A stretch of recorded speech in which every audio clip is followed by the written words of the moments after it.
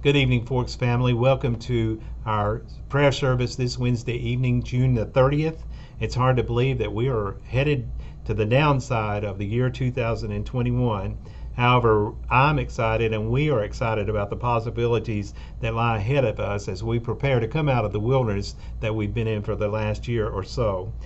If you haven't heard already, Todd will be bringing a vision and sharing a vision with us on Sunday, July the 11th at both the 8:30 and 11 o'clock service. This has been discussed with the staff and it's been bathed in prayer by your staff. And we would ask that you pray about this vision also. The plan is one that will give everyone the opportunity to grow in their walk with Christ. And that's why I'm excited, and I think it's great, exciting times for our church. And that leads me into what I wanted to share with you tonight, just shortly here on this venue. I've been reading and studying a book by a pastor out of New York City, Pastor Peter Scazzero, and he's written a book called Emotionally Healthy Discipleship. Reading this book has been very refreshing and it's been very transforming. It's given me some clear insight as to what emotionally healthy discipleship looks like. And it may be surprising what that is. It has been for me. If you get the opportunity to read the book, I hope you will. I know my eyes have been open to some things that I never considered when it comes to discipleship, and I've been working in churches for a long time, 40 plus years. It is our desire that anyone who wants to lead a discipleship study that you go through this book and work through it, and you will be glad you did once you've done it.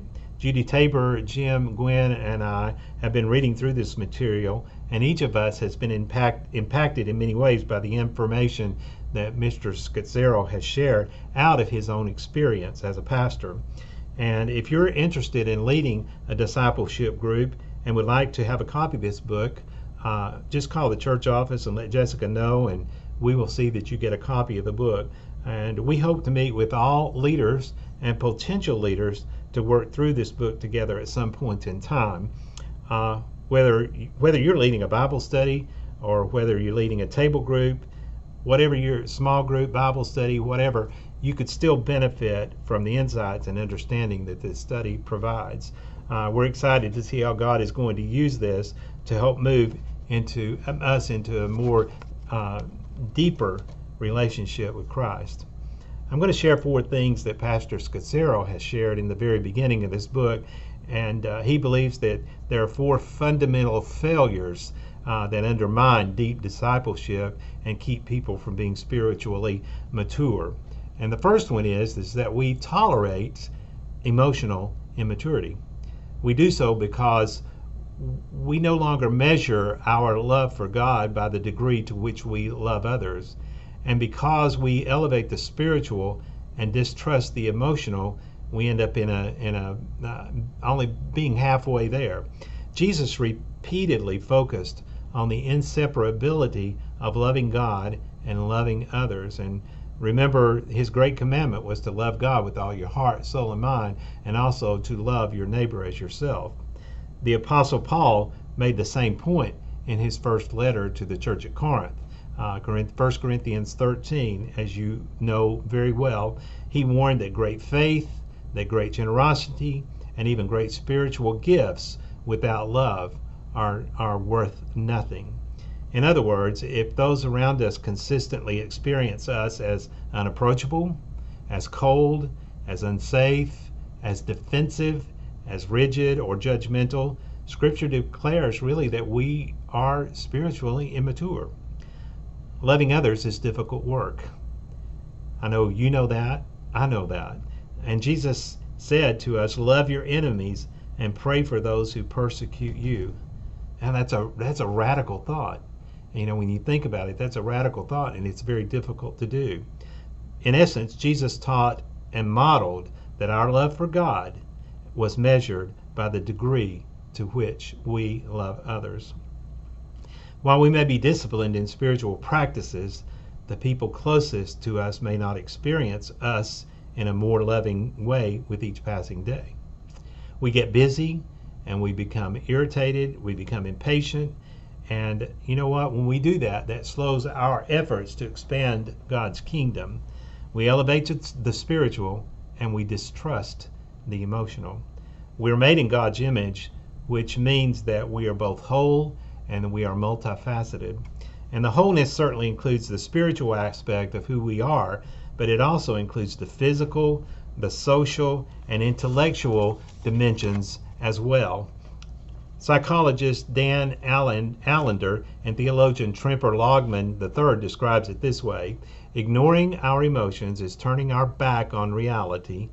Listening to our emotions ushers us into reality, and reality is where we meet God. Emotions are the language of the soul. They are the cry that gives our hearts a voice.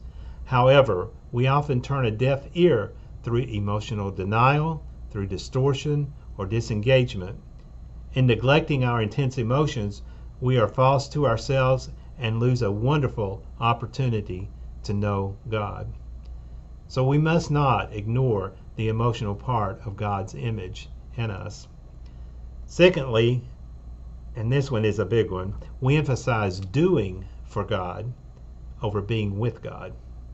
In ministry, one of the hardest tasks is balancing doing for God and being with God. We oftentimes get so busy that we skip spending time with Him. We're always in a hurry trying to cram in as much as we can into our day and into the time that we have. We become exhausted and we become tired from trying to meet the needs of those around us. Then in our free time, it's filled with more demands and the cycle just continues to repeat itself. I don't know how many times over the years I've witnessed people in the church who are very, very busy. They're very hard workers and very busy for God, but they flamed out because they didn't allow themselves time to be with God. And what happened? Many times they're irritable, they're inconsiderate, they're condescending, and much more because they can't figure out this balance. When things don't go their way, they are angry and dismissive. They also believe that others should be as busy as they are for God. And they tend to not grow in their relationship with Christ, and it's because they're not spending time with Him. You remember the story of Mary and Martha, and how Mary spent time with Jesus, and Martha was worried about all the little details, and she was miserable, she was angry and everything. So we need to learn to spend time with God and spend time instead of just being busy for Him. This was a profound observation by a gentleman in another church where I worked that was talking about the pastor who didn't have the greatest personality. He always seemed angry. He always seemed irritable. And the gentleman made this observation, said, well, he knows a lot about the Bible. He knows a lot about God, but I'm not sure he knows God. And like I said, that was a profound observation. So, the challenge for us is to let's get busy spending time with God rather than being so busy doing for Him. There has to be a healthy balance. And we have to spend that time with Him in order for each of us to be more spiritually healthy. The third thing that Pastor Scazzero talks about being a detriment to or something that undermines deep discipleship is that we ignore the treasures of church history that goes back thousands of years. I'm not talking about Baptist history. I'm talking about the history of the church. And there is so much to be learned from church history, both good and bad. So we must not ignore the lessons learned from our Christian brothers and sisters throughout the ages. If we do, our view will certainly be distorted, and we will not learn what is needed to make us healthy disciples. There's a lot to be said about the history, but time will not allow me to delve into all of that tonight. Suffice it to say, if we are going to make disciples of Jesus who are healthy and whole, we must actively seek to learn from both our history and from Christians that are very different from us. And the fourth thing and final thing that Pastor Scazzero shared that is a detriment in we define success wrongly. For most of us, we've been taught that bigger is better. Bigger bank accounts, bigger homes, bigger profits, bigger cars, bigger staffs, bigger churches. And churches tend to measure their successes by the numbers, and bigger seems to always be the goal in many cases. Not that it is always negative. It's not always negative if it's done in the correct, if the emphasis is in the correct place. But if bigger is the only goal, it will eventually fail because we are not balancing it with making disciples. Our first goal is to abide and to abound in Jesus. That's what he wants, for us to abide in him and to abound in him. And this is his call to us, and that is the ultimate goal, is to abide in him. If we're abiding and abounding in him, then we have accomplished what we are called to do. If numbers increase as a result of that, then it is very healthy. We must not define success wrongly, or we will surely fail. This is just kind of an overview of where this book goes, and some of the failures of discipleship. But from that very first chapter in the book where he talks about the failures, he certainly talks about the successes throughout the rest of the book, and I'm so encouraged by what I've read. I hope that you will join us on this exciting journey through emotionally healthy discipleship as we head into the fall, and we'll be giving you more information about that as time goes along. But again, if you want a copy of the book, you'd like to read it, any of you, certainly let Jessica know, and we'll see that you you can obtain a copy. We'll order it and we'll have them here in the church office. I'm so glad you have joined us tonight. Thank you for taking time to worship with us and to pray with us, and that's exactly what we're going to do. We're going to have a prayer, and then following the prayer, Ellie Baker is going to sing for us. I'm so appreciative to Ellie. She's always willing to sing, and she sends videos, and we're more than happy to be able to share those with you. So Ellie, thank you for your heart for music, but most of all, of your heart for God. We're going to join in a time for prayer, and you should be receiving the prayer list, and you can look at the specific prayer needs that are on that list. But and if I try to name them, I'm going to leave somebody out, and I don't want to do that. But I do want you to remember to continue to remember Linda Pop's family. We had her memorial service today, and Linda was an integral part. She was a great servant, and we're going to miss her, but we want to remember her family, especially in our prayers, and all the others who have lost loved ones. So will you join me as we pray together? Father, thank you for your presence in our lives, and thank you for the insight that Pastor Scozzero has given us as an emotionally healthy discipleship and what it looks like. And we pray that we would always seek your guidance, and we would always spend time with you, and become stronger spiritually ourselves, so that we can help make disciples of those around us. Father, we love you, and we thank you so much for loving us, and we don't deserve it, but you give that gift to us freely, and we are so grateful for that tonight. And we praise you, and we thank you for your grace and for your mercy. And Father, we lift up all of those who are on our prayer list tonight, some who are sick and some who have lost loved ones, and there are all kinds of needs, Father, and we just lift them up to you and pray that you would meet the needs according to your will for their lives. And we especially lift up the Pop family tonight as they said goodbye today to Linda, and we pray that you would comfort them with your love and your spirit over the next few days as they grieve and as they wrap their minds around this great loss. Again, Father, we're grateful for your love and for your forgiveness and for your grace and for your mercy. And we thank you and praise you in the name of our Lord Jesus Christ. Amen. Thank you again for joining us. Now enjoy and worship with us as Ellie leads us.